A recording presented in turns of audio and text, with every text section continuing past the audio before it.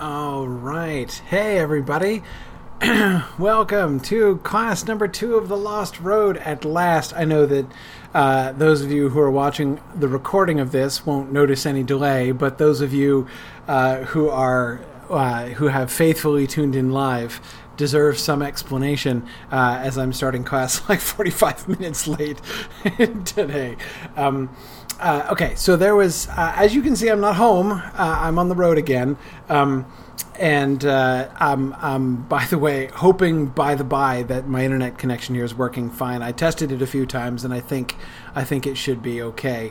But anyway, okay, so, but that's the least of my problems, right? So just earlier today, I was giving a talk. I'm in West Virginia this week, and I was giving a talk. I was invited to come, my kids are at camp down here, and I was invited to come and give a talk at the local Catholic church, the Church of St. James the Greater. And it was great, wonderful crowd. It was really great people, really fun it's actually the first time I've ever given a talk on Tolkien to a group of Catholics who, it's just sort of brought a whole different perspective to the whole Tolkien conversation that I've ever had. It was really fun. Anyway, it was great, but the problem was it got delayed. Like, I started my talk fully an hour and a half after I had originally planned to be starting my talk. So originally I was like, no problem. I'll be on the road by 8:30, and I'll be back in plenty of time to set up and start class on time. And through a series of mishaps, I didn't even start my talk until 8:30. So imagine the situation, right? Here's me.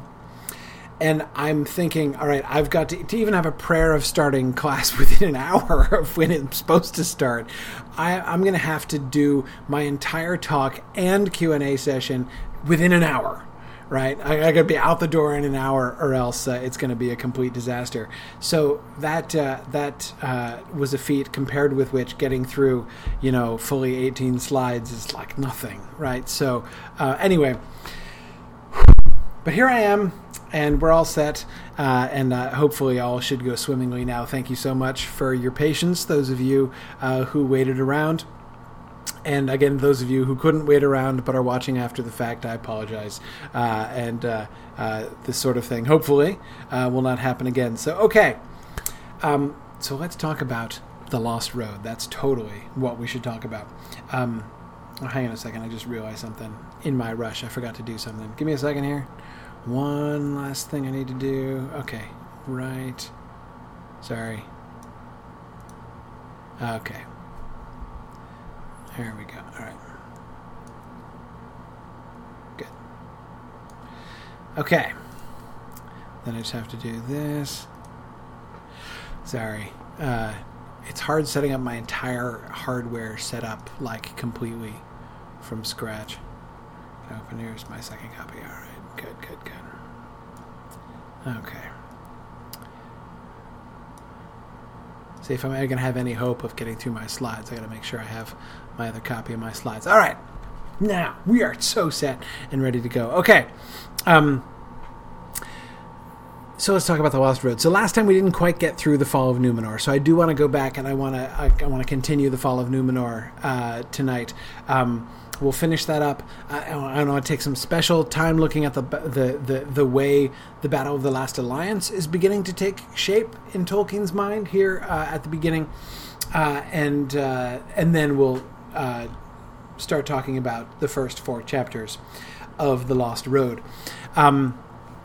So we had gotten, there are basically essentially 3 versions of the Fall of Numenor that we get, right? The first is that outline sketch, which we looked at that, at really a pretty big percentage of the text of that, so that we could see some of the, what are the core concepts when he's first writing down the Numenor idea. What is that story about initially? So we were looking at those 4 sort of primordial concepts of the Numenor story. Then we looked at the first prose version, FN1, Fall of Numenor version 1, and so I want to come back to Fall of Numenor version 2. We won't look at it in as much detail, but I want to touch on a couple things. Of course, one thing that you will have doubtless noticed right away is the familiar face that appears, or at least the familiar name, in the second version of the story. But the high place of its king was at Numenos, in the heart of the land. It was built first by Elrond, son of Eärendil. Did you do a double take when you got to that bit? Right? Whom the gods and elves chose to be the lord of that land. For in him the blood of the houses of Hador and Beor was mingled, and with it some part of that of the Eldar and Valar, which he drew from Idril and from Luthien. But Elrond and all his folk were mortal, for the Valar may not withdraw the gift of death, which cometh to men from Ilúvatar.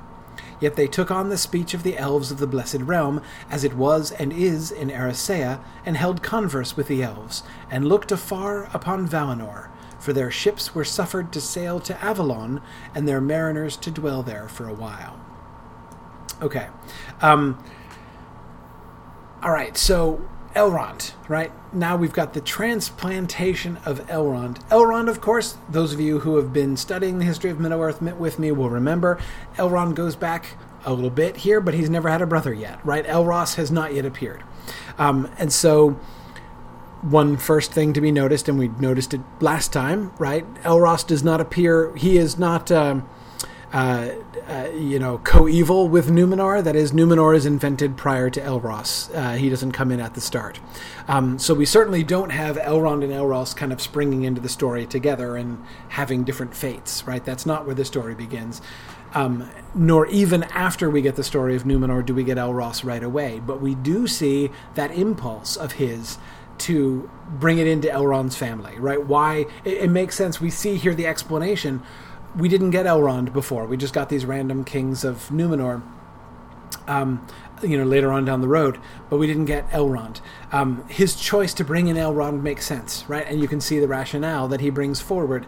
The two primary houses of the Edain are brought together in Elrond's lineage, as well as the Eldar and the Valar, right? So we get Idril, we get Luthien, we get Thingol, we get everybody. So the entirety of the resistance against Melkor gets basically kind of sort of crystallized into Elrond, right? Elrond is the sort of the heir in this sense of like the entire First Age, right? Elrond is the whole First Age, kind of brought together into one place. So it makes sense. But again, I don't want to take this for granted, right? Notice how this changes the whole tenor of the island of Numenor from the beginning, right? And remember, as we were talking about it last time, and I was talking about how the whole Numenor story, far from being like the natural next chapter, or sort of, the tuning next time to find out what happens next kind of deal at the end of the story of the Elder Days that we got in the earlier Silmarillion stuff, it was instead like an unexpected sequel, right, where he had to go back and rewrite the ending in order to tack on the business about Numenor. And that's what we got more clearly in the first version of The Fall of Numenor. Now in the second version, this seems to be an impulse, or at least the effect of his inclusion of Elrond here, is to make the island of Numenor and the story of the people of Numenor the more sort of natural successor of the story of the Elder Days, right? Because again, all of the whole story of all the previous material is all kind of encapsulated in Elrond, and he is placed as the king of Numenor and that sort of central figurehead at the beginning of their story. Kate Neville says it seems like this was while the Hobbit Elrond was not Eärendil's son.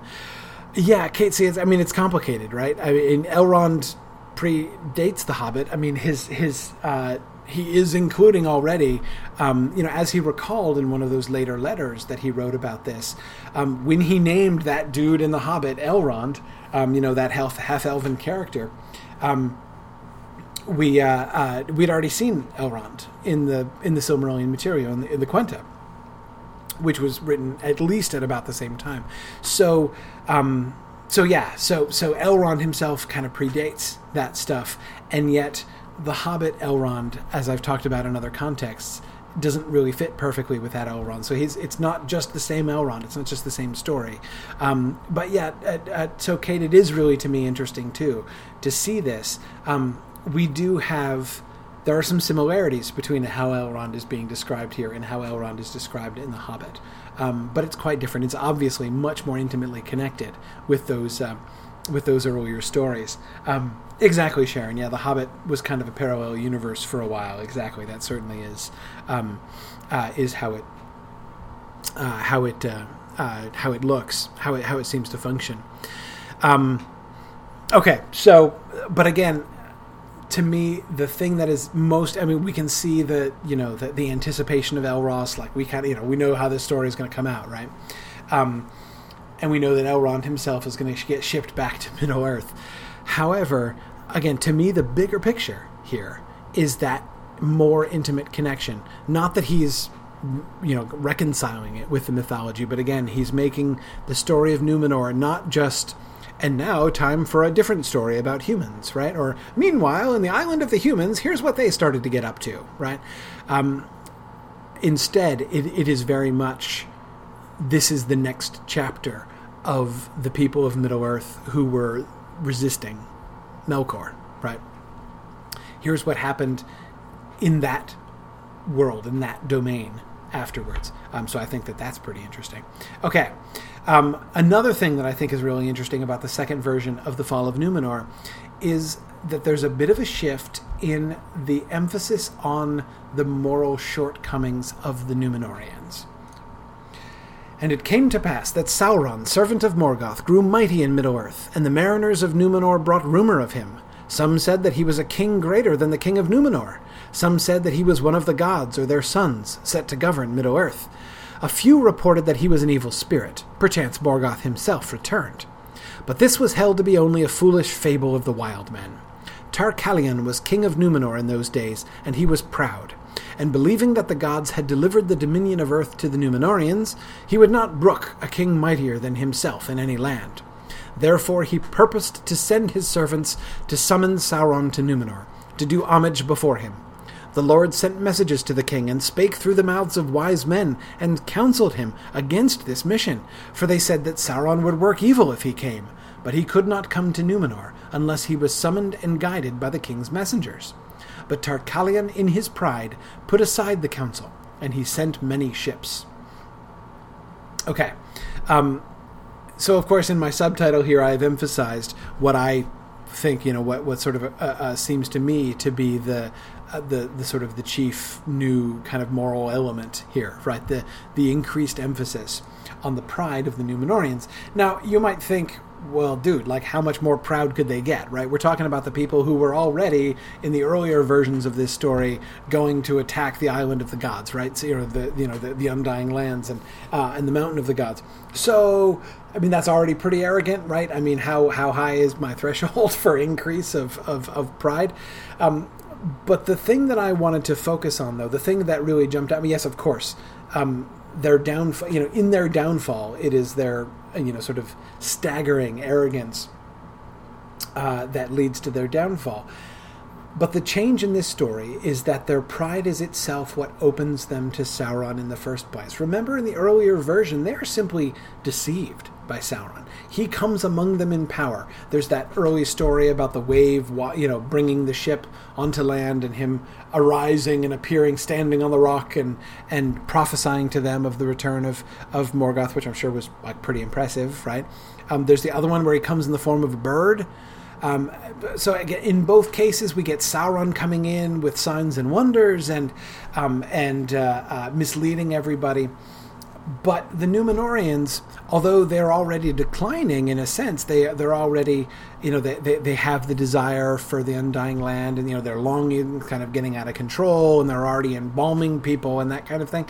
So their death issues are already still going, but they're not so fallen anymore. They are not opened up to Sauron because of sort of a moral choice that they make or that their king makes. This, I think, is a pretty significant change. The idea that Sauron would never even have been able to have access to them had they not themselves initiated a rivalry with him, right? And why do they do it? So the arrogance, the initial arrogance, the pre-arrogance, right, of the Númenorians, not only just to bring Sauron to the island and force him to humble himself before them. I mean, it's already pretty bad, right? But merely the motivation of saying like, oh, I've heard rumors that Sauron is pretty awesome, that he's more awesome than us. We're not going to take that sitting down, right? We're going to go and put him in his place. This already shows us that the Númenóreans are in a more advanced state of moral decline at this point, and emphasized, of course, by the fact that the king is counseled through the mouths of wise men that this is dumb, right? Don't bring Sauron here. He's only going to cause trouble, and he's dangerous and he's powerful, and he cannot come here if we don't invite him. It's like Dracula, right? Anyway, this is so you've got the rivalry at first, and then the defiance of that order, right? The defiance of that advice, and we're going to bring him here anyway.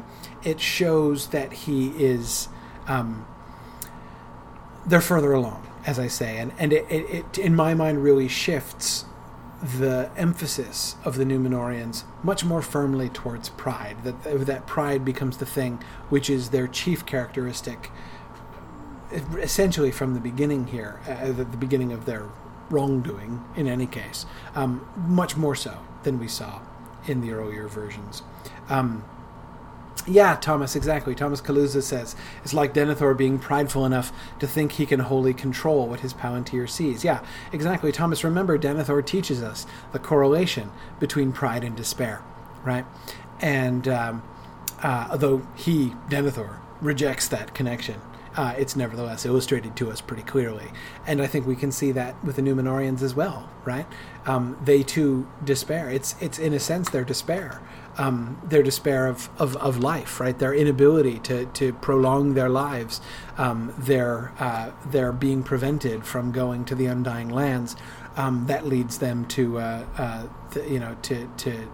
so we get the pride and despair involved in the step that they finally take there too. Yes, Yana, you're absolutely right that moral decline is inversely correlated to military prowess and industrialization. That's not like a natural law in Tolkien's world or anything. I mean, you couldn't say that, all morally good cultures are militarily weak cultures. I mean, there's not a purely inverse relationship, but Yana, you're absolutely right that there's a correlation. I think Yana, that exactly where the correlation would fall is not to military might abstractly understood or sort of, some kind of absolute value of military strength. It's increase, right? A society that is becoming more powerful militarily is rarely, in Tolkien, a society which is becoming better, right? Morally improved. Good. Yeah, Arthur points out that Sauron standing there and prophesying reminds him of Mandos, delivering the doom of Mandos from the rock. Yeah, I agree. It is reminiscent of that. That's certainly the kind of posture that he's striking, right?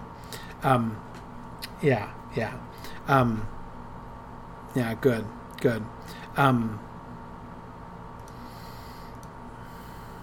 Excellent. Yeah, Josiah says that he'd say the problem lies in military specialization rather than might. See Tulkas and Orome. Exactly.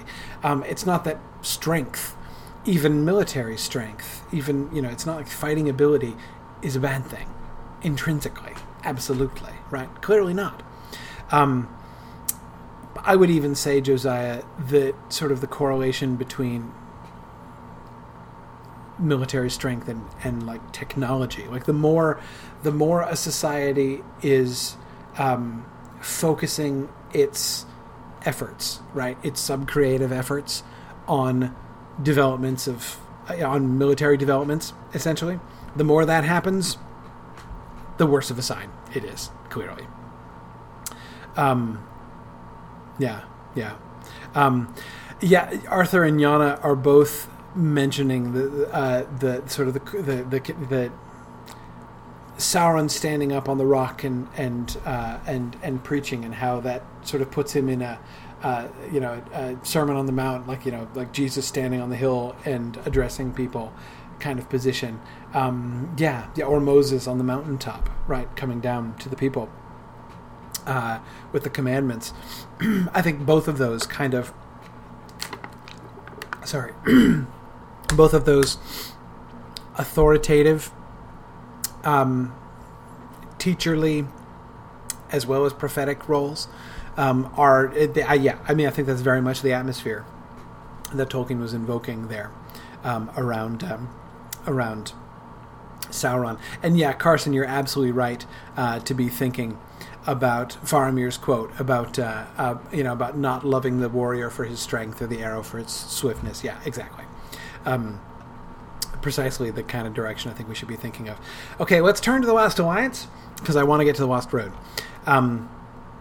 So, Last Alliance. So first, I want to start off with a little recap, right? I want to, because in order to compare, I want to look more closely at this. So, we won't talk about this much, but just to remind you, here's the first version. This is in the outline. The longing of the Númenóreans, their longing for life on Earth, their ship burials and their great tombs, some evil and some good. Many of the good sit upon the west shore. These also seek out the fading elves. How, struck out at time of writing, Agildor changed to Amroth, wrestled with Thu, and drove him to the center of the earth and the iron forest. Okay, so again, this is that first outline, right? And all of this paragraph that I've given here is a description of the Númenóreans in Middle-earth after the downfall, right? So we don't get this sort of new chapter being written, led by the faithful, right? That we're going to get later on. We just have the people of Númenor, and some of them survived, and the culture of the Númenóreans that survived doesn't seem significantly different, right? We've still got the tombs and the longing for life on Earth. Some are evil and some are good, right? And again, as I said at the time, the emphasis there seems to be, oh, and by the way, they're not all evil, right? I mean, that seems to be kind of the default after the downfall. But we do get this. Some of them are good. Some of them seek out the elves. Oh, and hey, there's this one story, right? Amroth wrestled Thu and drove him to the center of the earth. Isn't that fun, right? Okay, so then that gets fleshed out in the first prose version.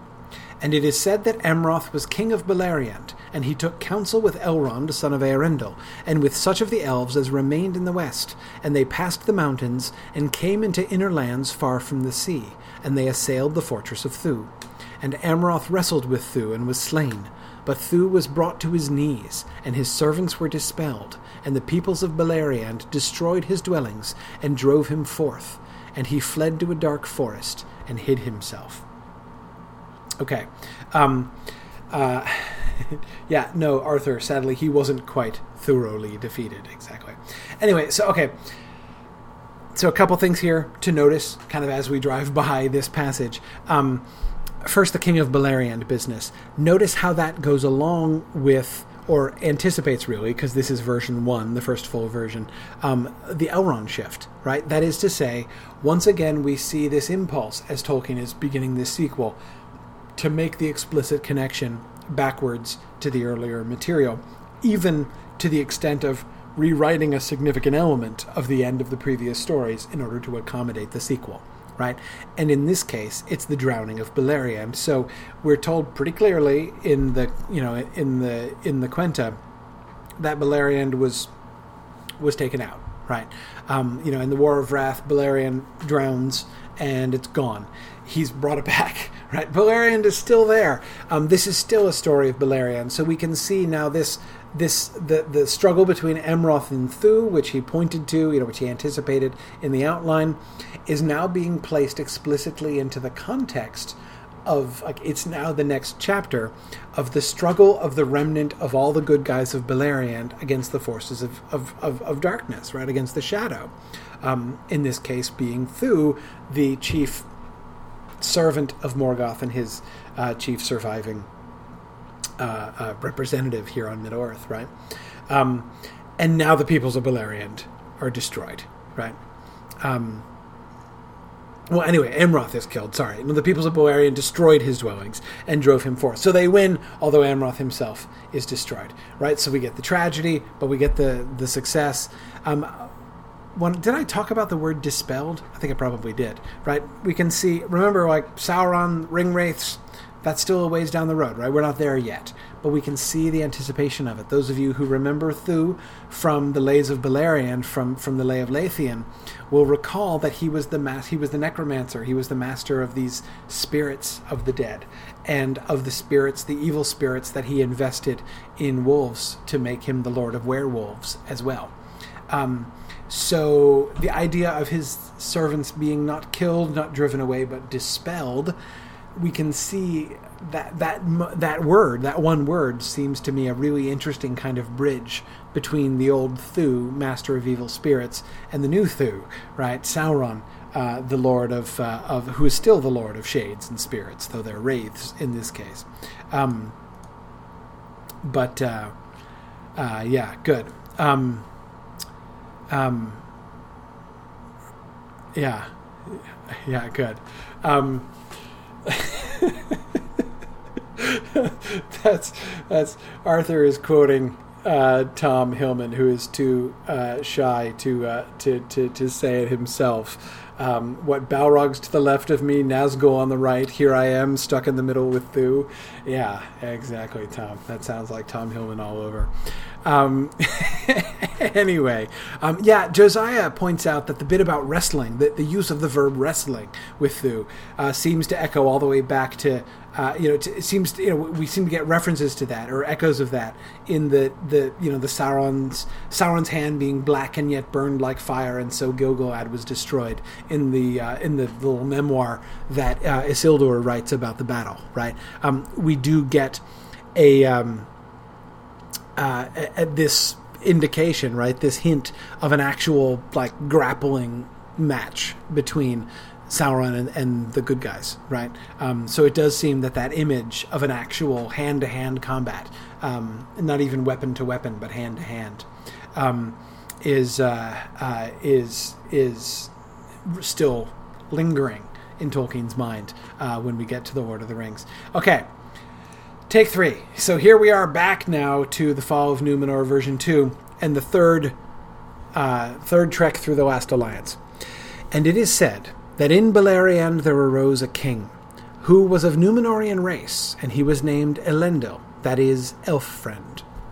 Notice already, still in Beleriand, right? So that linkage back to the earlier material is still very central. Now the name has changed, right? Instead of Amroth, we once again toss aside Amroth, the name Tolkien loves, and we'll keep coming back to, and we get Elendil now. Elendil, which his name is significant because, as is instantly translated, it means elf friend. So notice how the alliance between humans and elves is being made much more central, right? It's been a feature since the early outlines, right? Some of the descendants of Numenor hung out with the elves, right? And one in particular allied himself with them. But it's now become a part of the very identity of so he's not just like some human king who, by the way, also hung out with elves. No, it's part of who he is. It's his name, right? His name is Elf Friend. So that is becoming a more and more central part now of the story. And he took counsel with the elves that remained in Middle-earth, and these abode then mostly in Beleriand. And he made a league with Gil-galad, the elf king, who was descended from Feanor. And their armies were joined, and passed the mountains, and came into the inner lands far from the sea. And they came at last even to Mordor, the Black Country, where Sauron, that is in the Gnomish tongue named Thu, came forth in person, and Elendil and Gil-galad wrestled with him, and both were slain. But Thu was thrown down, and his bodily shape destroyed, and his servants were dispelled, and the host of Beleriand destroyed his dwelling. But Thu's spirit fled far away, and was hidden in waste places, and took no shape again for many ages. But it is sung sadly by the elves that the war with Thu hastened the fading of the Eldar, decreed by the gods. For Thu had power beyond their measure, as Felagund, king of Nargothrond, had found aforetime, and the elves expended their strength and their substance in the assault upon him. And this was the last of the services of the firstborn to men, and it is held the last of the deeds of alliance, before the fading of the elves and the estrangement of the two kindreds. And here endeth the tale of the ancient world, as it is known to the elves. Okay.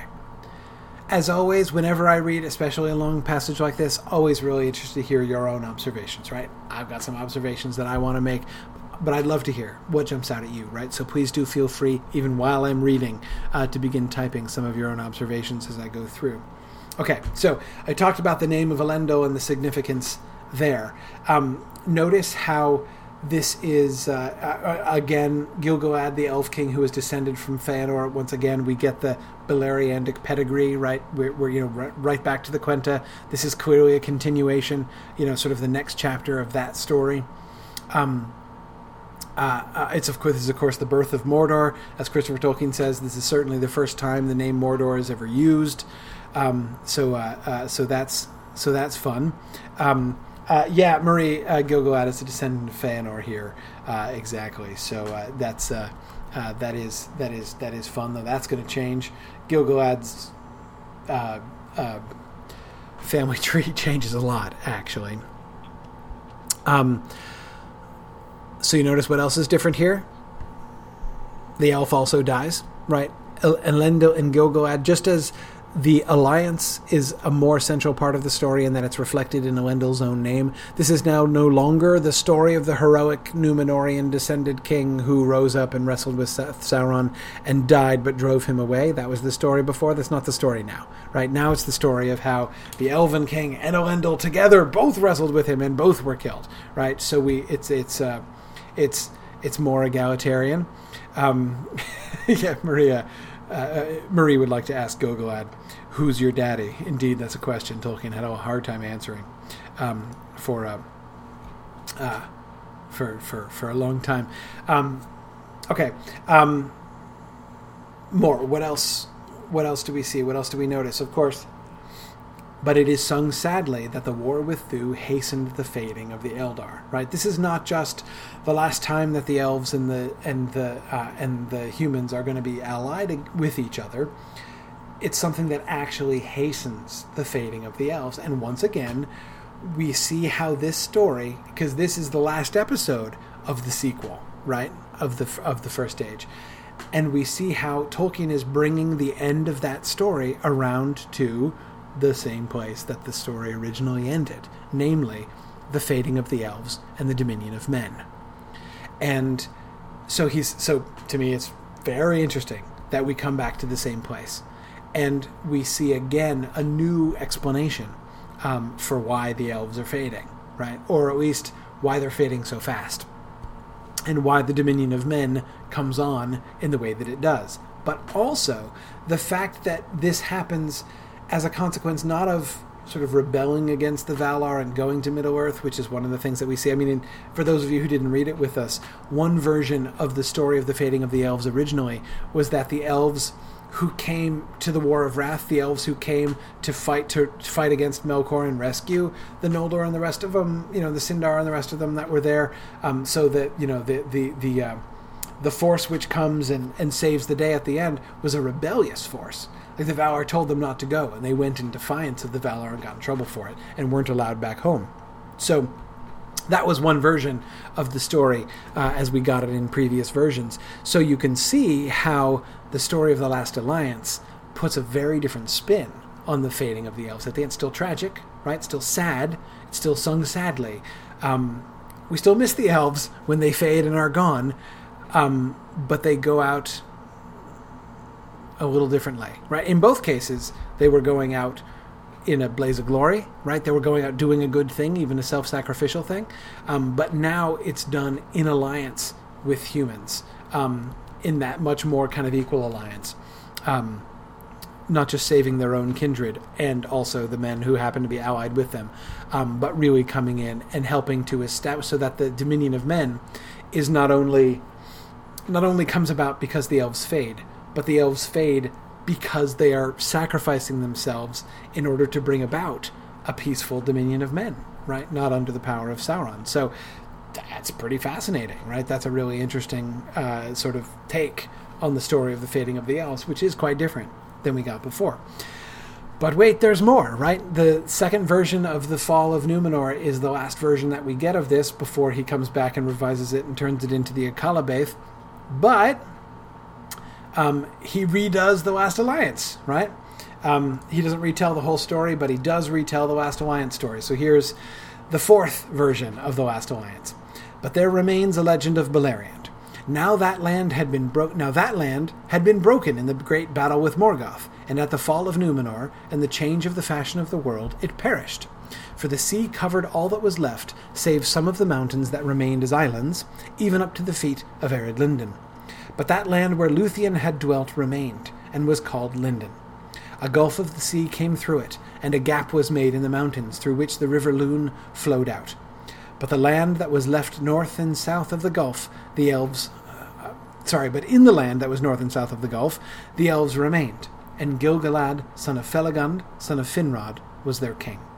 And they made havens in the Gulf of Lune, whence any of their people, or any of the other elves, or any other of the elves that fled the darkness and sorrow of Middle-earth, could sail into the true west and return no more. In Lindon, Sauron had as yet no dominion. Okay. See, this is only half of it. I've got another slide in which we do the other half of this new text. But notice what's interesting. What's missing from this opening of the Last Alliance? Anybody notice a distinct lack of something? Right? Remember, this is the last chapter. This is the last segment of the Fall of Númenor. What's missing from this? Men, Michael, exactly. Any reference to Númenor whatsoever, right? This is an elf story, right? In this version, this is contextualized entirely as an elf story. So we're no longer just creating a link between the later Númenor story and the elf stories of the earlier ages, right? No. This is explicitly and he's tying it more distinctly. Not just like by saying things like this is the land where Lúthien had dwelt and all that kind of thing, right? But he's returning back. He's undoing the revision that he had made in order to accommodate the sequel, right? No, actually, Beleriand still drowned, right? He goes back to that and tells this whole entirely elf-centered focus. And notice, in Lindon, Sauron had as yet no dominion, right? So Gil-galad, they told Sauron to talk to the hand, right? They were having none of it. So we have this solidarity of the elves. We have this strength of the elves to resist Sauron. He has no power over them, right?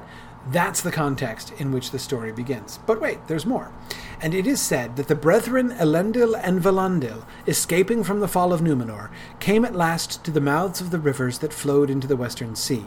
And Elendil, that is, elf friend, who had aforetime loved the folk of Erisea, came to Lindon and dwelt there a while, and passed into Middle-earth, and established a realm in the north. But Valandil sailed up the great river Anduin, and established another realm far in the south. But Sauron dwelt in Mordor, the Black Country, and that was not very distant from Ondor, the realm of Valandil. And Sauron made war against all elves and all men of Westerness, or others that aided them, and Valandil was hard pressed. Therefore Elendil and Gil-galad, seeing that unless some stand were made, Sauron would become lord of all Middle-earth, they took counsel together, and they made a great league. And Gil-galad and Elendil marched into Middle-earth, and gathered force of men and elves, and they assembled at Imladrist. Okay. What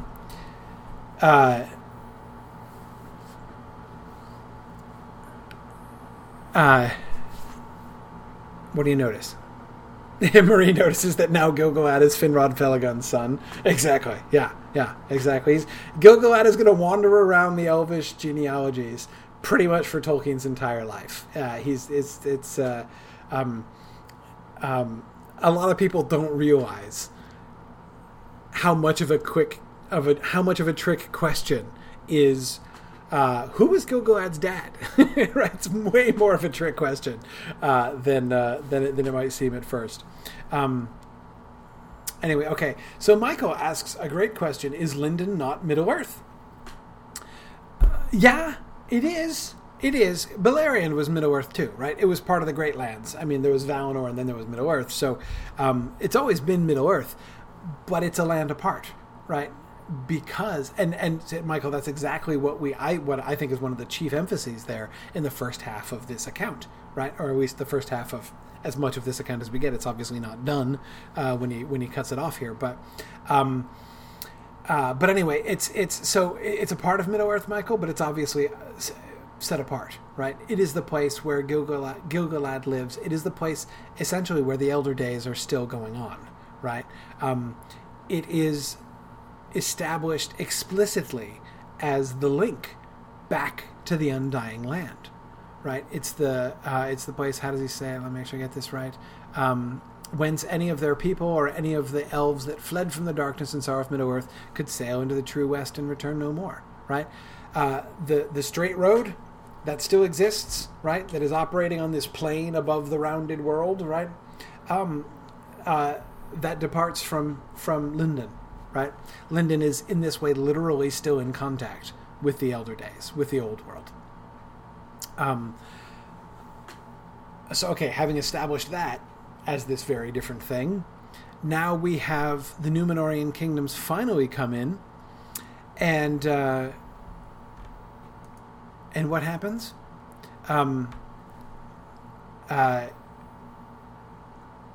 We get the brothers, Elendil and Valandil, right?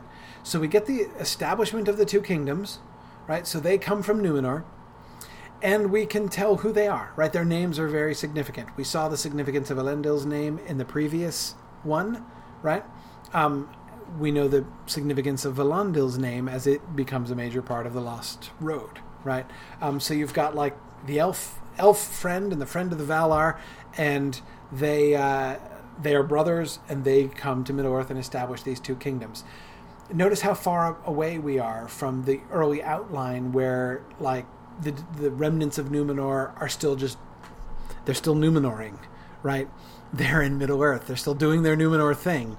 But then one arises from among them who does this extraordinary thing. But, they were all kind of mostly bad. But some of them were good. It was okay. Here we get now a different story, where the two brethren who survive Númenor, Elendil and Valandil, elf friend and Valar friend, god friend, they are the two who arrive in Middle-earth and establish kingdoms. So now the Númenórean kingdoms in exile are distinctly elf-friendly, Valar-friendly. This is not the survival of Númenor. This is not Númenor continuing into Middle-earth as we got before. This is a revival, right? This is a renewal. This is setting back the clock on Númenor. That now these descendants of Númenor who have not fallen away, who have not given into that pride and attacked the Valar, they are establishing kingdoms, and they're working with the elves. Of course, right? Of course Elendil joins with Gil-galad, right? His name is Elfriend, for crying out loud, right? What else would he do? And yeah, James, it is interesting that in the realm in the north occurs especially because of Elendil's friendship with the elves. Exactly. He lives there because Gil-galad is nearby, right? He hangs out near Gil-galad. Also, I will say so two things. First, in the notes as Christopher Tolkien explains them, this version of this version of The Last Alliance is late. I mean, he came back to redo this later on. The reference to Ondor shows that he's already doing The Lord of the Rings. As Christopher Tolkien says, it's very clear that the realm of Gondor, which was originally called Ondor,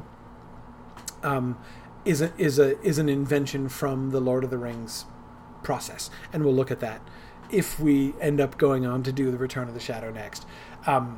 So the fact that Ondor is mentioned by name suggests that these paragraphs are being written after he's already working on the Lord of the Rings.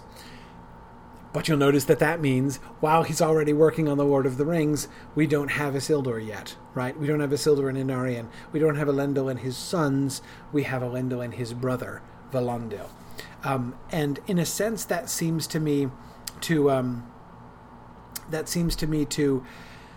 make a little bit more sense, right? It's one of the things that to me is really fun about reading the history of Middle-earth is there's so many times that we come across things, and I'll just kind of remember back to when I was, first reading these and thinking about these, when I was a teenager. And I'll have these moments where I'm like, oh, I always wondered about that, right? But I've long since, I've long since familiarized myself with it enough that, it doesn't strike me as strange anymore. But I can remember originally finding it strange. We're told in the Lord of the Rings that Elendil's ships and Isildur and Anarian's ships are separated in the Great Storm. Nothing strange about that, right? And so Elendil washes up in the north, and Isildur and Anarian eventually come into port down in the south. Nothing strange about them being separated. But it always struck me as a little bit odd of them establishing different and parallel kingdoms, right? I mean, if they were separated like this, why didn't they, sort it out, right? They had the Palantiri, right? So why didn't they, why didn't Isildur make a, I almost said pick up the phone. Why didn't he pick up the phone? Why didn't he pick up the Palantir, right? And make a call, right? Hey, Dad, what's up? Where are you guys, right? Oh, way up in the north? Yeah, we're down here in the south. Yeah, Sauron lives like right across the street. It's kind of inconvenient. Can we come up and join you, right? I thought maybe, I don't know, maybe we'd make one unified kingdom instead of like two totally separate kingdoms separated by hundreds of leagues of empty land, right? I mean, that was always, I remember having that thought earlier on before, it began to seem to me totally inescapable that that's obviously how it would happen.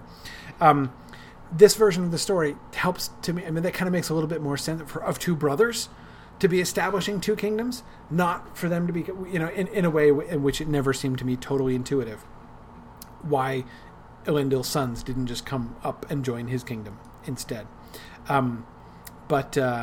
Anyway, okay. Now,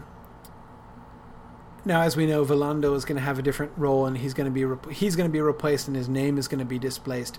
But of course, this connection between Elendil and Velando, that is not between those two brothers in this story, but those two concepts, Elendil and Velando, are going to be obviously very important as we go into the Lost Road. We can kind of guess where the story is. We don't get anything past them assembling at Imladrist, which has a T for some reason. Obviously we can guess where we're headed, right? Probably Elendil and Gil-galad are still gonna bite it. But then what? What's gonna happen to Vellandil, right? What's gonna be his role? Was he going to do the Isildur thing? Was that what's going to happen? Was he going to cut the, ring from Sauron's hand? Was he going to be the survivor who was going to establish the kingdom? In which case, which kingdom was it going to be? Were they all three of them going to die? The casualty count had been increasing, right? It was originally just Amroth. Then it became Elendil and Gil-galad, right? Was it going to be Elendil and Gil-galad and Vellandil in this version? I wonder. I don't really know. Yona, you're right. There's no mention of any ring yet, so we're not there. But again, I'm thinking of Velando in that Isildur role, right, of being the one who survives, the one who sort of triumphs and lives of the three of them.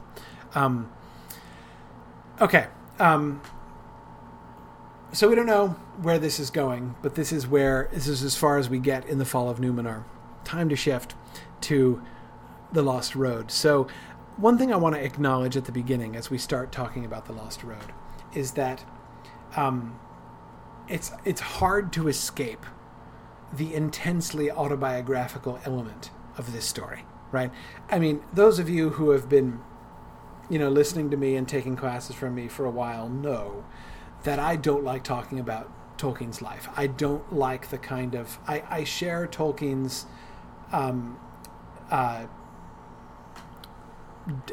distaste at the kind of interpretation that always wants to either draw conclusions about Tolkien's life based on the stories that he writes, or conversely draw conclusions about Tolkien's stories because of what we know about his life. And both of those things seem to me very much oversimplified and very much as likely to be right as wrong, or as likely to be misleading as helpful. So usually I don't go there at all. But you can't escape it in The Lost Road. There are two stories that Tolkien wrote where the autobiographical element, you just can't escape. You can't run from it. it's really prominent. And Marie was just talking about it. It's this and Leaf by Niggle. But Marie, I would say this more than Leaf by Niggle. I mean, this 10 times as much as Leaf by Niggle. Niggle is obviously related to Tolkien himself and sort of embodies many of Tolkien's own attitudes and things. But at least Niggle isn't exactly the same. I mean, Niggle is at least a painter, right? We at least have a kind of a parallel instead of an exact. But Alboin, I mean, the career that he has and his academic focus and everything, it's almost exactly right. So I just wanted to draw some attention, and I'm doing this. I don't want to take things for granted. I know many of you know these things, and I don't want you guys to think that I'm oversimplifying. But I do want to make sure people, because I don't want to assume that everybody knows all this stuff already. There are many of the things that are kind of put into Alboin's mouth here, which are Tolkien's own opinions and theories and ideas, right? And we see him expressing them through Alboin. One major example here. And Brianna, you're right. Tolkien was a painter. Not quite like Niggle, but anyway, yeah, no, you're right. You're right, Brianna. You're right. Anyway, okay. Example. But Alboin liked the flavor of the older northern languages, quite as much as he liked some of the things written in them. He got to know a bit about linguistic history, of course. He found that you rather had it thrust on you, anyway, by the grammar writers of unclassical languages. Footnote. I don't think that everyone who's ever studied northern languages felt that linguistic history was thrust upon them in the same way that Tolkien kind of took to it. Anyway, but whatever. Not that he objected. Excuse me, Alboin. Did I say Tolkien? I meant Alboin. Not that he objected. Sound changes were a hobby of his at the age when other boys were learning about the insides of motor cars. But although he had some idea of what were supposed to be the relationships of European languages, it did not seem to him quite all the story. The languages he liked had a definite flavor, and to some extent a similar flavor, which they shared. It seemed, too, in some way related to the atmosphere of the legends and myths told in the languages. So yeah, Mary, exactly. This is the way that he not just what he says about language, but the way he talks about it. The word flavor, right? That was a word that Tolkien used when he was just trying to explain how he felt about, why did he like northern languages so much? Why did he spend so much time with Anglo-Saxon and Old Norse and Welsh and things like that? Why did he like those? Why did he drop Latin and Greek in favor of philology and Germanic philology especially? Yeah. Karita says, the older northern languages tastes like sorrow and heroic defeat. Yeah, it sure does. So anyway, I mean, this is not only exactly a kind of thing that Tolkien could have said, this is exactly a thing that Tolkien did say about himself. And again, it's not just a parallel, this is exactly Tolkien's own opinion. So again, you cannot make an argument that Alboin is not expressing, Tolkien's own opinions, that Alboin is not connected to Tolkien autobiographically, which then is an interesting stepping off point. So, okay, considering that he put so many of his own opinions and his own experiences and his own points of view growing up and all that stuff into Alboin's mind and mouth, does that mean, then, that the other things that Alboin does and says are also like Tolkien's own experience? That is, where does I am trying to articulate my own experience stop, and when does I am writing a fantasy story about time travel begin, right? And that line in The Lost Road is, to me, a really fascinating kind of question. Take, for instance, this passage. This is when his father his father Oswin has just asked him about his elf Latin, right? How is your Arisaean coming on? Oh, I haven't done anything of that sort for a long while. At least, hardly anything, said Alboin. It isn't getting on too well, then? Not lately. Too much else to do, I suppose. But I got a lot of jolly new words a few days ago. I am sure Lomelinde means nightingale, for instance. And certainly Lome is night, though not darkness. The verb is very sketchy still, but he hesitated. Reticence and uneasy conscience were at war with his habit of what he called partnership with the pater, and his desire to unbosom the secret anyway. But the real difficulty is that another language is coming through as well. It seems to be related, but quite different, much more northern. Alda was a tree, a word I got a long time ago. In the new language, it is Galav and Orn. The sun and moon seem to have similar names in both, Anar and Isil, beside Anor and Ithil. I like the first one, then the other, in different moods. Beleriandic is really very attractive, but it complicates things.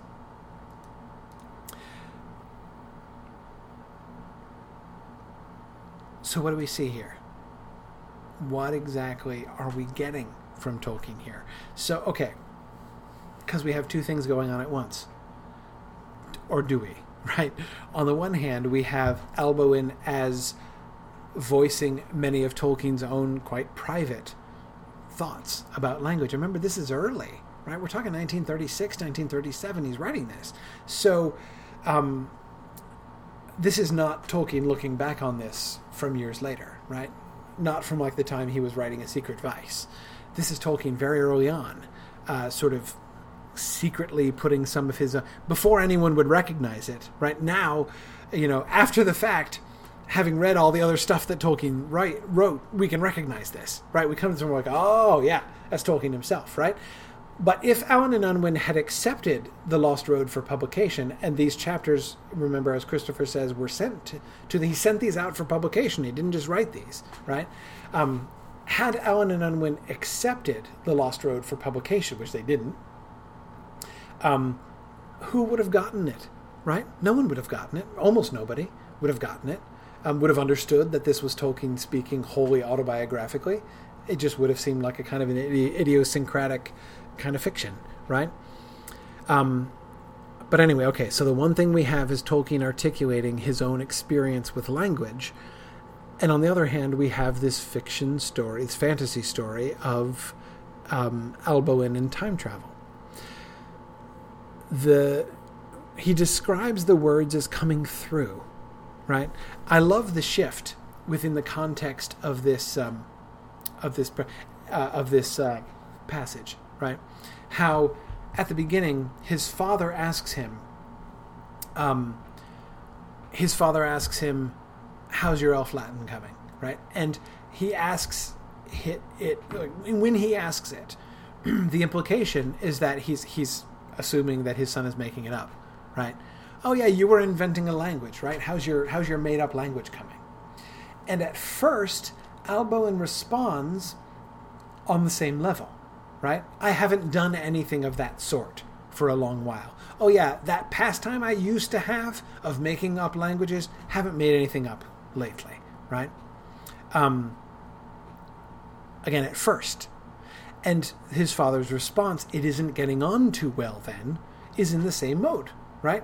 Getting on, like, have you completed that project that you set yourself to, right? That project of making up the languages. But that's not how he goes on to talk about it. I got a lot of jolly new words a few days ago. Not I made them up, not I thought of, right? I got them. I received them. And then the way he goes on talking about it, I'm sure that this is what this means. Not, I think I'm going to make Lomelinde mean nightingale. And then like Lome could mean night, but not darkness. Wouldn't that be cool? Right? He doesn't sound like somebody who's inventing. He talks like someone who's discovering. I think Lomelinde means nightingale. And then he talks about this other language, right? So, yeah, awkward thing. There's this other language coming through. Notice that phrase. Another language is coming through. Like there's a wall, a permeable wall between him and where the languages come from, right? And they're slipping through cracks in that wall or something. And he's picking them up. But he's definitely not inventing, right? This is not a creative project in that sense. Is this setting up the fantasy story of time travel? It absolutely is. But at the same time, this is very like how Tolkien himself... So does that mean we're not talking about autobiography anymore? Right? No, this is in fact how Tolkien talks about language and even about language invention. It's very much like exactly... Who was it who just said that? Yana. Exactly, Yana. Just like in Leaf by Nigel. It's exactly the way that Nigel talks about the leaves in his painting, right? He's not making them up. He is trying to capture them, right? He has this, he's gotten a glimpse of them, and he's trying to transmit the glimpse through his painting. But it's not about him. They're not coming out of his head. They really exist, right? Out there, somewhere, in some sense. Marie, exactly. He does often talk as if he's finding things out. He's discovering things rather than making stuff up. So again, especially given how directly autobiographical that previous passage was, you can't help but ask. I can't help but ask, is this how it was? When Tolkien was inventing his elf languages, is this what it was like? Is this him again through the veil of this fiction, just simply giving voice to his own experience? Would he have said, would the 20-year-old Tolkien have said, if you had asked him at the time, how is it, aren't you making up languages? How is that going? Would he have said things like, I got a lot of jolly new words a few days ago, right? This new language is coming through, and I'm trying to figure out its relation. I think I can see its relationship to Arisayan, right? Is that the way that he would have talked? I kind of suspect that he might have. Again, it's like how he talked throughout his life. So I'm not yet convinced that we've shifted away from autobiography and into fantasy yet, right? Now, of course, several of you are pointing out obviously differences. It's not like it's like it's actual, literally autobiographical, like this totally happened to me, right? Especially, obviously, as I'm sure most of you know, Tolkien's father died when Tolkien was, 2? He was very, very young. Alboin grows up without his mother. Alboin's mother dies in childbirth. Tolkien grew up with his mom until she died. He was still young. He was orphaned when he was still young. But he did grow up and was raised and taught by his mom for many years alone. Because his dad died not quite at his birth, but as far as he was, as far as his own memories are concerned, pretty close to it. So again, it's not like it's exactly autobiographical in events, but it's about Alboin's experience and his perceptions that really strike me. Okay, more. Let's keep going on. It depends how far you went back, said the elder Errol. If you went back beyond the Ice Ages, I imagine you would find nothing in these parts, or at any rate a pretty beastly and uncomely race, and a tooth-and-nail culture, and a disgusting language with no echoes for you, unless those of food noises. Would you? Said Alboin. I wonder. Anyway, you can't go back, said his father, except within the limits prescribed to us mortals. You can go back in a sense by study, long and patient work. You had better go in for archaeology as well as philology. They ought to go well enough together, though they aren't joined very often. Good idea, said Alboin. But you remember long ago, you said I was not all bone. Well, I want some mythology as well. I want myths, not only bones and stones. These are the three things that Alboin connects together, right? To really get in touch with the past, you need to have bones, stones, and flesh, right? The bones are the language, the stones are the archaeology, and the meat is myth, right? Story, mythology. That's okay. That's really cool. Notice the disjunction right here. Would you? I wonder. Right? Yeah, he's not at all sure. Right? He's not at all convinced. Notice that his father is articulating essentially the modern myth of progress. Right? The modern myth of progress says the further back you go, the more brutish and simplistic human language, culture, and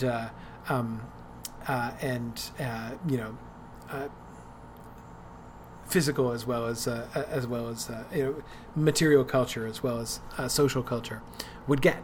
Right, the further back you go, the more crude everything gets. So yeah, tooth and nail culture, disgusting language, and an uncomely race. I wonder, says Alboin. Alboin is clearly not convinced. He sort of thinks that if you go back, you might find something together. And yeah, Thomas, exactly. The link between philology and mythology in the context of his career, again, we're still an autobiography, right? And again, even this, again, are we talking about the fantasy story of time travel? Yes, we're clearly setting that up, right? Alboin's desire to go back, his father saying you can't go back, him wondering what you would really find if you did go back, his desire to go back and see, right? I want to go back and experience what these old, these older times were really like. But at the same time, are we still autobiographical? Yeah, and possibly just as much autobiographical. Is this Tolkien articulating his own primordial desire? The thing which informed his own career as a scholar, his own studies in philology and mythology, not so much archaeology. Though he sort of acknowledged the importance of it, right? But he never studied it himself. The desire that Alboin articulates of wanting to go back and wishing he could just go back and see, right? To hear them speak their own language, to see their culture with his own eyes, to hear their stories with his own ears. That's what he wants, right? That's what he wishes for. And did Tolkien wish for that? Yeah, definitely he did. And I think we can see this, especially in Tolkien's early poetry. We're going to get to some poetry next week. I love when I did the Tolkien's poetry class in the Signum Tolkien studies program, which was an awesome class, one of my most favoritist classes I've ever done.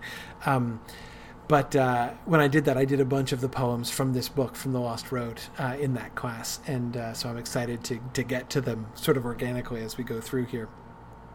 We'll talk about those next time. Anyway, okay. So once again, we see the autobiographical and the fantasy marching still kind of side by side here, right? Then we have this poem that came through. He's not just getting languages anymore, right?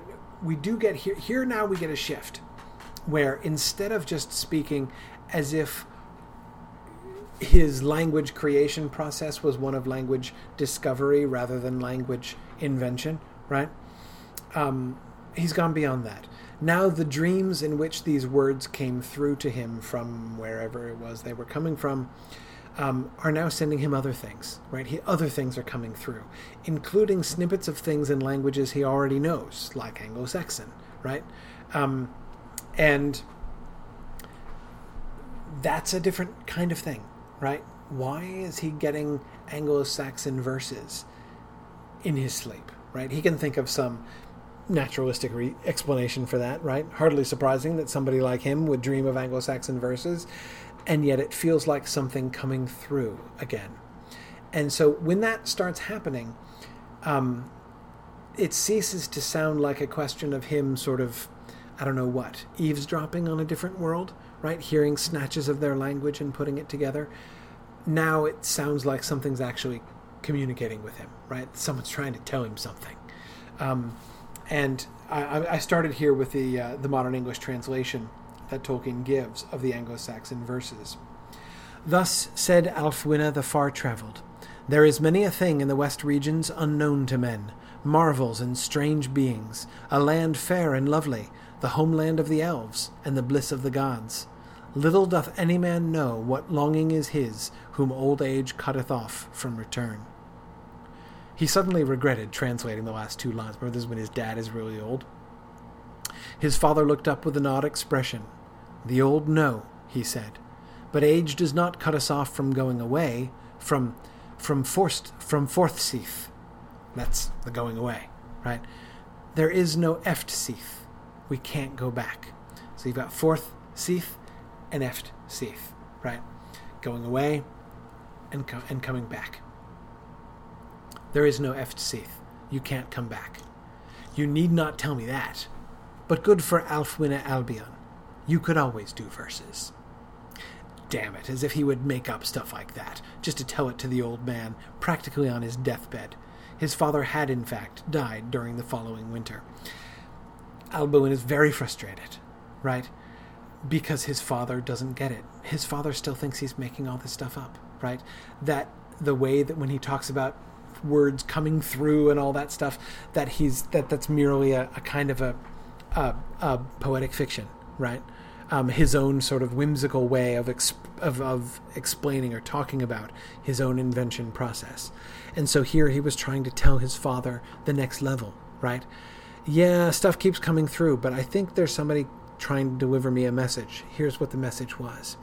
And his father just thinks he made up this poem, right?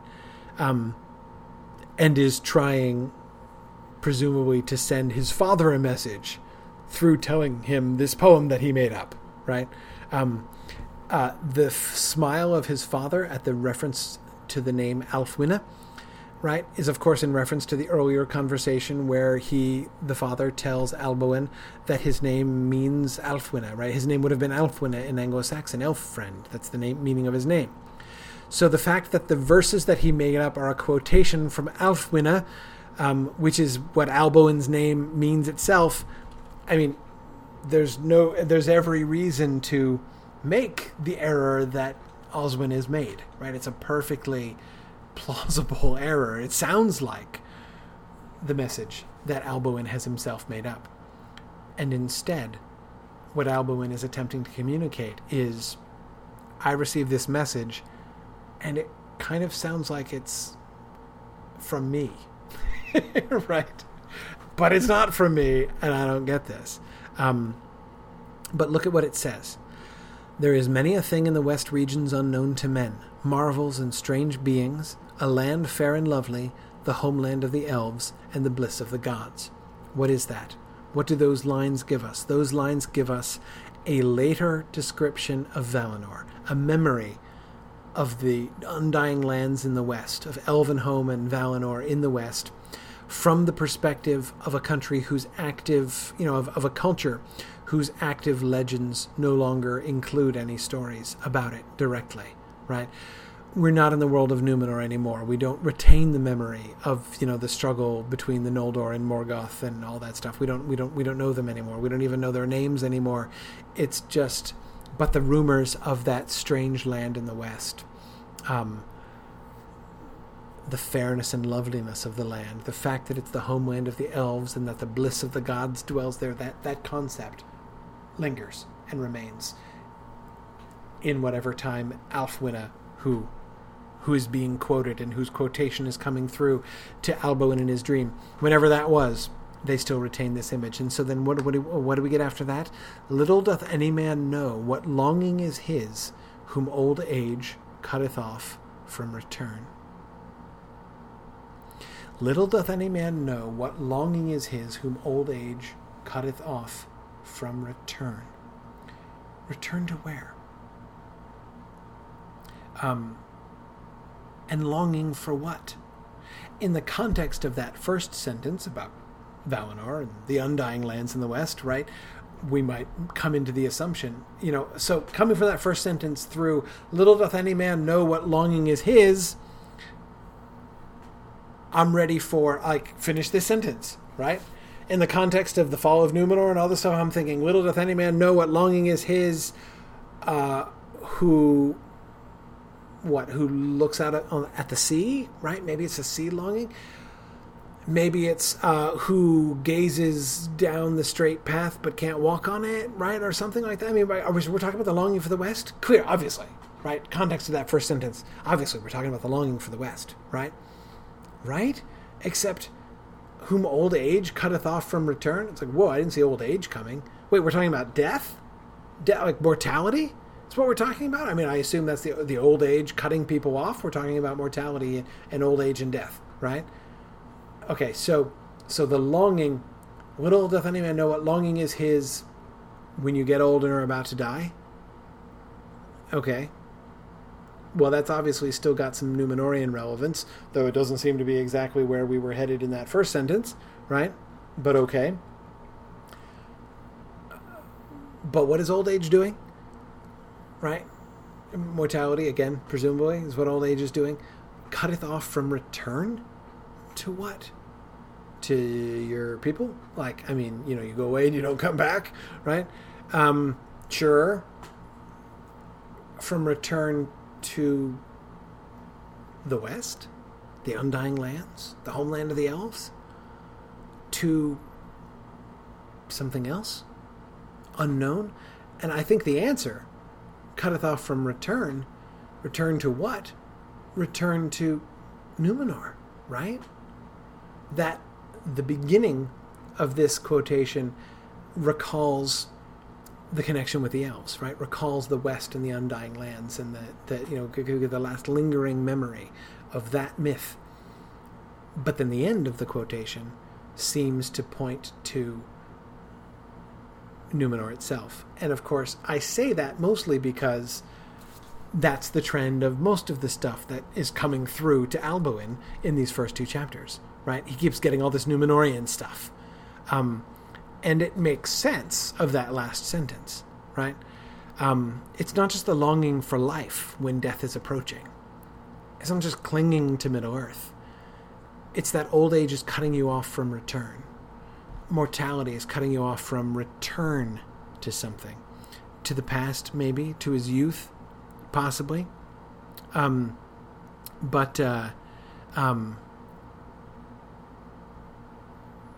yeah, I think Numenor is kind of lingering here. The message that he's getting, right? So we get, this is like now he's getting like Quenya telegrams, right, from wherever these things are coming from, right? Ar Sauron Tule. So okay, I'll just read the English here because we're running out of time. And Sauron, can't translate that word, right? And Sauron came Nahamna. They fell Turkildi under shadow. Tarkalion, war made on powers. Lord of West, world broke. Of Iluvatar, seas poured in chasm. Numenor downfell. Road straight went westward. All now roads bent Turkildi eastward.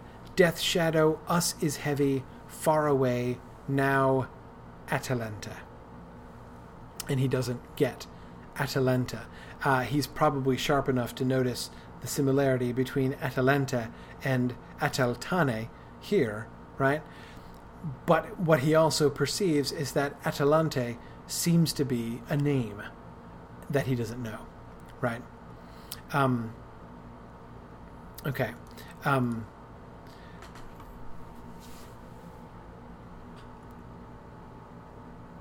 What do we see here? If he's getting messages, right? If he's not just eavesdropping on random conversation and picking up linguistic nuggets from the other side, if instead the other side is actively communicating with him, I keep calling it the other side, we don't know side of what, right? In the end, of course, well, I say in the end as if Lost Road had an end. Later in chapter 2, we'll discover that it's time, right? He wishes he could return back to the past and listen to people speaking in their own language. In his dreams, he is, because the people from the past are speaking to him in his dreams, right? But my question is, what are they telling him, right? Yeah, good. Sharon points out that the quip begins with a classic Tolkien rhetoric sentence, right? And Sauron came, right? Yeah, there you go. There you go. That line is in the Silmarillion, right? Absolutely. But anyway, what's the message? What's the message?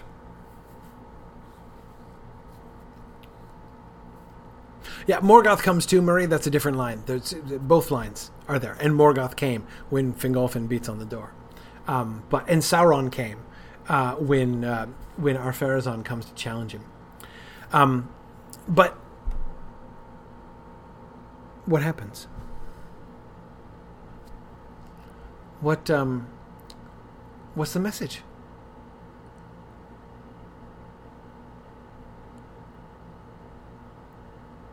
It's the story of Numenor. We could put this next to the outline of the fall of Numenor. And we could actually do here the same thing that I did back then, right? What are the fundamental, what are the stories? Is this just like a fragment of narrative? Is the past reaching forward to Alboin and giving him exposition, right? Not exactly, right? But it's what does it emphasize? What does it tell us? Sauron came, they fell under shadow, they made war on the powers. The Lord of the West broke the world. The seas of Iluvatar poured in the chasm, Numenor fell. Numenor downfell, right? Notice how that differs from the story of the fall of Numenor. Even just thinking about the passages that we were just looking at tonight for the first time, right? We don't get and they invited Sauron, which was stupid, and brought the whole thing on themselves, right? Sauron came, they fell under shadow. They made war on the power. So they're still... Tarkalion, of course, he doesn't know that word either, but it's the name of the king, right? Tarkalion made war on the powers. He's still doing something, right? I mean, he's the one who's making war. But they fell under shadow because Sauron came. So we get the tragedy of Numenor, right? Sauron came, fell under shadow, war made on powers, and then the consequences.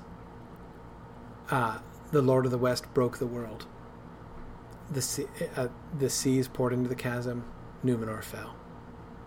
But wait, there's more. It's not just the tragedy of Numenor. That's half the story. The other half of the story is the part that he keeps getting.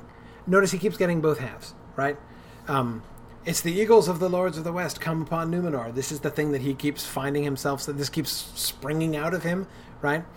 And it springs out of Elendil too in chapter 4, right?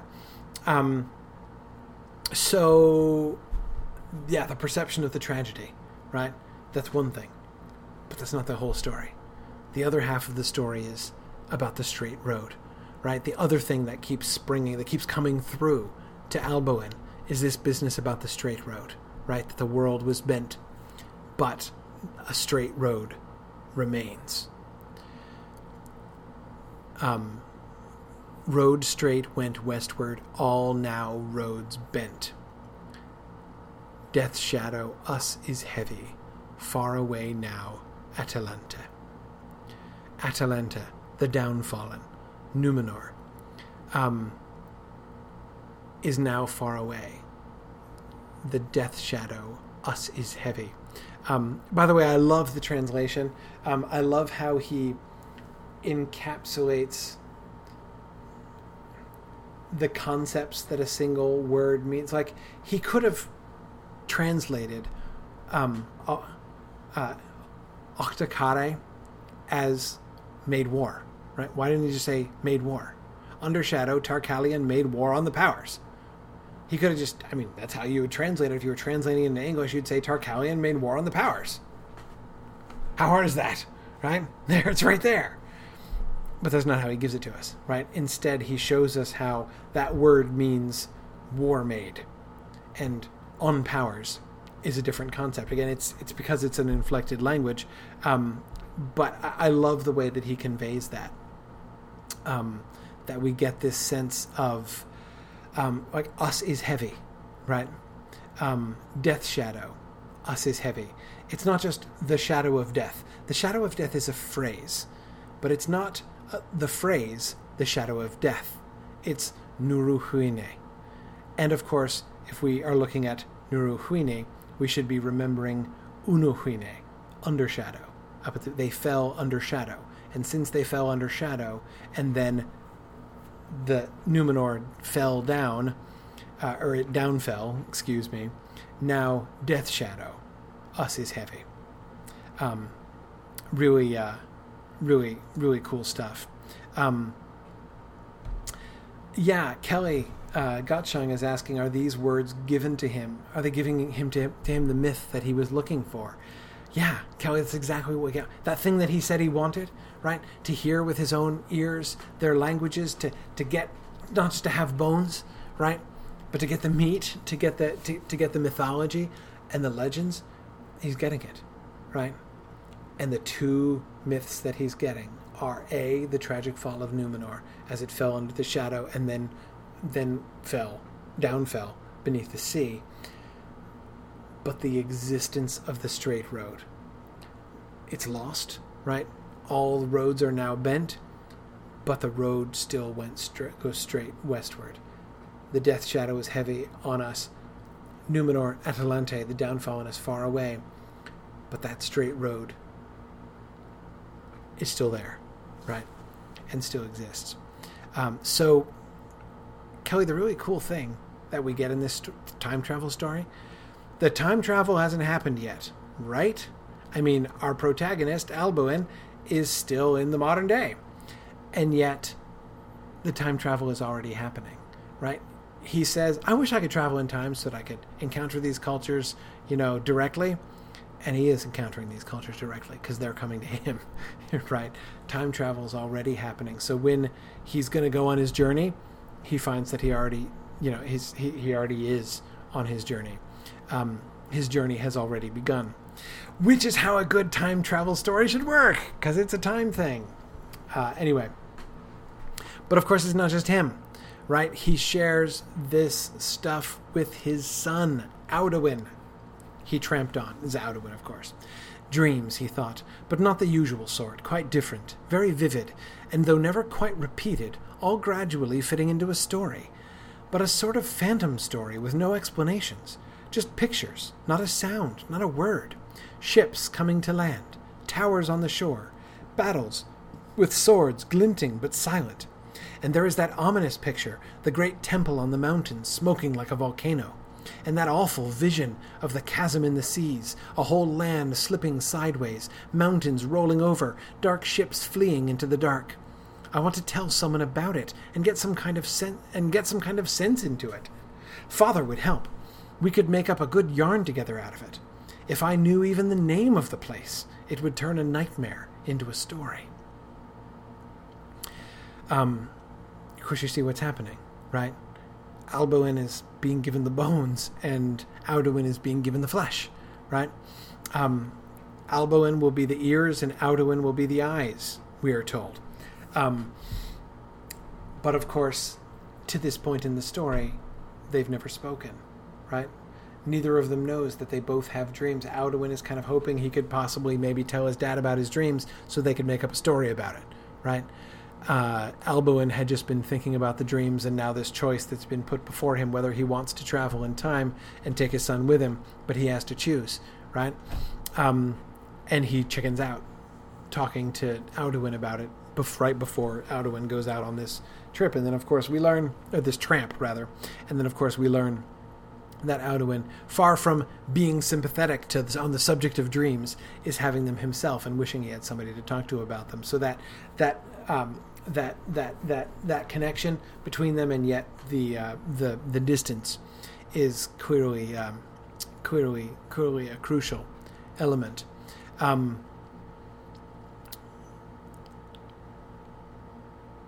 So how does this time travel work? What is up with this time travel? Let's look at that a little bit. We'll probably finish after this. Yeah, I think we'll finish after this. We'll save the Numenorian stuff for next time. We'll pick up there. All right. How does the time travel stuff work? Well, the first clue we get here is his own connections. This is his father explaining to him. Well, I might have called you Alfwine, of course. That is the Old English form of it. I might have called you that, not only after Alfwine of Italy, but after all the elf friends of old. After Alfwine, King Alfred's grandson, who fell in the great victory of 937, and Alfwine, who fell in the famous defeat at Malden, and many other Englishmen and Northerners in the long line of elf friends. But I gave you a Latinized form. I think that is best. The old days of the North are gone beyond recall, except insofar as they have been worked into the shape of things as we know it, into Christendom. So I took Alboin, for it is not Latin and not Northern, and that is the way of most names in the West, and also of the men that bear them. Notice what we're getting from this, right? I took your name from a long line of elf friends, right? There are all these elf friends in different traditions, right? There's the Old English form, there's the Latinized form, but the elf friends have continued in this long line, right? And they influence the present, right? They've been worked into the shape of things as we know it, right? The names in the West and the men that bear those names are not Latin and not Northern, right? But sort of the inheritors of both of those traditions. So the seeds that are being planted here in this passage in the story is this sense of continuity, right? There's Alboin, our protagonist, and his connection to the Lombardic Alboin, after whom he was named.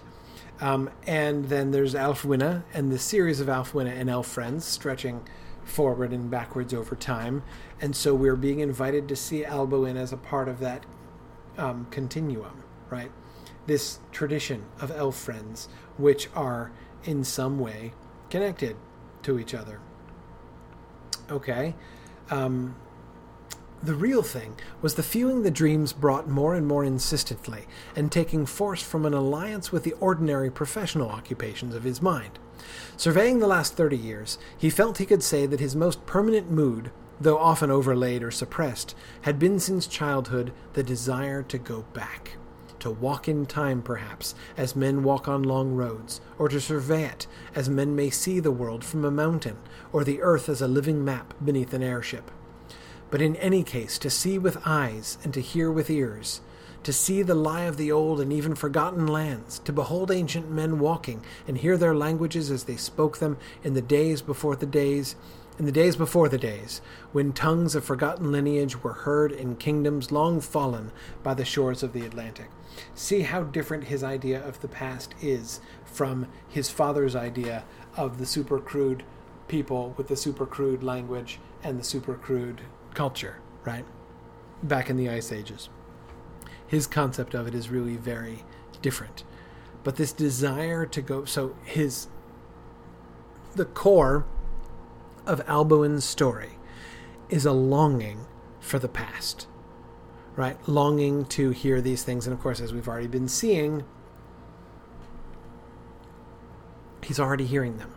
That's what the dreams have been doing. So the dreams have been instilling this longing in him, but they've also been kind of satisfying it in a sense. And then he gets an offer. A tall figure appeared, as if descending an unseen stair towards him. For a moment it flashed through his thought that the face, dimly seen, reminded him of his father. I am with you. I was of Numenor, the father of many fathers before you. I am Elendil, that is an Arisaean elf friend, and many have been called so since.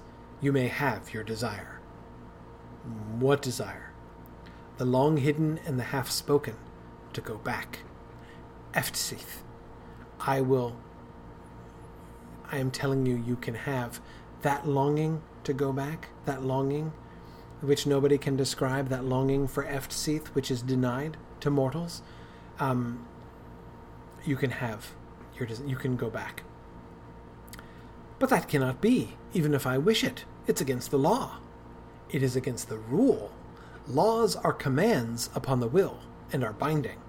Rules are conditions. They may have exceptions. Love that distinction between law and rule. Law is a command upon the will and is binding. No exception to the law. Rules have exceptions. They're merely conditions under which things operate. Okay. So what do we learn? He meets and encounters Elendil, right? Elendil comes and speaks to him. So here's his desire already fulfilled, right? You may have your desire. He could also just as well say, you are having your desire, right? Hey, I'm Elendil of Numenor here, right? Here to speak to you in my language and what you see my culture and everything. So you are having your desire. I'm gonna let you go back in time, but of course notice also what he emphasizes. He picks up on the Alfwine thing, right, that we were looking at before. That concept which was merely implied in that passage about Alboin's name. This, well, at least a tradition of people named Elffriend, right, in different cultures and stretching forward over time. And here's Elendil saying, hey, my name's Elffriend. Your name's Elffriend. My name is Elffriend, right? Except my name is Elffriend in Erissean, and I'm from Numenor. Oh, and I'm your ancestor, right? I was of Numenor, the father of many fathers before you. I believe that means you're my descendant, right? I am your ancestor. So there's an actual family connection between them. I ask you if you would have your desire. I would. You ask not how, or upon what conditions. I do not suppose I should understand how, and it does not seem to me necessary. We go forward as a rule, but we do not know how. But what are the conditions? That the road and the halts are prescribed, that you cannot return at your wish, but only, if at all, as it may be ordained. For you shall not be as one reading a book, or looking in a mirror, but as one walking in living peril. Moreover, you shall not adventure yourself alone. Okay. This bit gives us more than anything else that we get in The Lost Road. More than anything else, this passage gives us a glimpse of what the plan was, right? Remember, of course, all this started because Tolkien lost the coin toss, right? Instead of doing, he's not going to do a space travel story, he's going to do a time travel story. So he's been assigned to write a story about time travel. And obviously, first question, right? Okay, you're going to write a story about time travel. How are you going to do it? Going to make a time machine, right? Tolkien, as we see, rejects the time machine. They talk about a time machine. I love, it's Elendil here in this conversation who says to him, no machine can conquer time, right? Not how it works. Okay, so if you're not going to have a time machine, then what? What's your mechanism? How are you going to travel in time? His answer? Not even going to talk about it, right? I don't suppose I should understand it, and it doesn't seem to me necessary to understand it, Alboin says, right? Not curious about the mechanism, I just want to go. I love Alboin's addition there, though. We go forward as a rule, but we don't know how, right? We all travel in time constantly, right? We travel into the future 1 minute at a time. I don't understand the mechanism for that. How is it that human beings all travel forward at the approximate pace of 24 hours a day, right? We're all traveling through time. How are we doing it? By what mechanism do we travel through time? I don't know. If I don't know that, why would I think that I should be able to explain? So it's, you can call it a dodge, but I don't think it's a dodge. I think that, because I don't think he's gonna entirely dodge it. I don't think, rather, he plans to entirely dodge the mechanism. Instead, he's pointing out that it's not going to be just a crude mechanical thing. It's not just going to be a machine. You build and you step into the machine, you step out of the machine, and there you are in a different time, right? It's going to take a wholly different approach. And it's going to be like the way that normal time travel happens, right? Daily time travel. Again, the implication here, this is not the conquest of man over nature. right? This is, again, not human beings have devised a way to break the rules, right? Or even to break the laws. No. The law, it's from the laws, it's from the rules themselves that the mystery comes, right? He doesn't understand the rules, so why should he understand the exception to the rule? He's told that there could be an exception to the rule. Traveling forward in time at a regular pace is the rule. Traveling backward is an exception to that rule. But both of them, both the rule and the exception within this story, operate on the same basis, right? On the same plane, as it were. But there are conditions. He is interested in what are the conditions. Not the mechanism, but the conditions.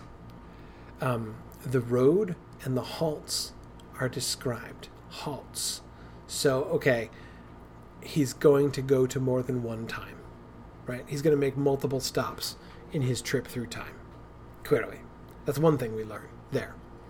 The other thing we learn, he's not in control. Again, this is not the conquest of man over nature. He's not driving the TARDIS, right? He is following a path that has been prescribed for him. He can't return at his wish, but only as it may be ordained. How he goes is not up to him. Whether he comes back is not up to him. Why? Because he's going to be walking in living peril. This isn't something he's just going to see. Two of you, Thomas Kaluza and Margaret Joyce, are both thinking about Christmas Carol. And there's clearly a similarity there, right? In Dream, there's the traveling, in Dream traveling back in time to see, and being brought there by a power which is above and beyond him. It's not by his own power that Ebenezer Scrooge goes back in time, right? But the main difference I would emphasize, Margaret and Thomas, the thing I think is so important about the conditions that are being described there, is the difference is it's not like looking in a mirror. With Scrooge, it kind of is, right? In a Christmas Carol, he is himself. When he goes back into the past, when he goes, forward into the future, he is himself not visible, right? He can't interact with anything. He can only see it, right? He is merely a sort of a spirit and observer. That is not how Alboin's time travel is going to be. Well, no, James, it's not an out-of-body experience. It's an in-body experience. That's the thing, right? He's going to be walking in living peril. When he goes back into the past, he's not going to be an eyewitness to the past. He's going to be a participant in the past. That's how the time travel is going to work. So when he travels, like when he wakes up or however it happens, he is going to wake up as somebody from the past. He's going to be personally involved. Is his own body going to travel? Is he going to be in other people's bodies? We don't know. We don't know. Yes, Carrie, I was thinking the same thing. Books are safe. Mirrors are safe. The road is not safe. Absolutely. Excellent. Super kudos for the Neverending Story reference. Very good. Very good. Yeah, good, James, exactly. Scrooge was having an out-of-body experience. Good, yeah. Alboin is distinctly not going to be having. He's going to be having an in-body experience. Is it his own body? Is it going to be somebody else's body? We don't really know. But P.S., bring your son, or rather, your son is going to be coming too. This is a duo adventure, not a solo adventure. Okay, let's stop there. I have a little bit of time, not that much time,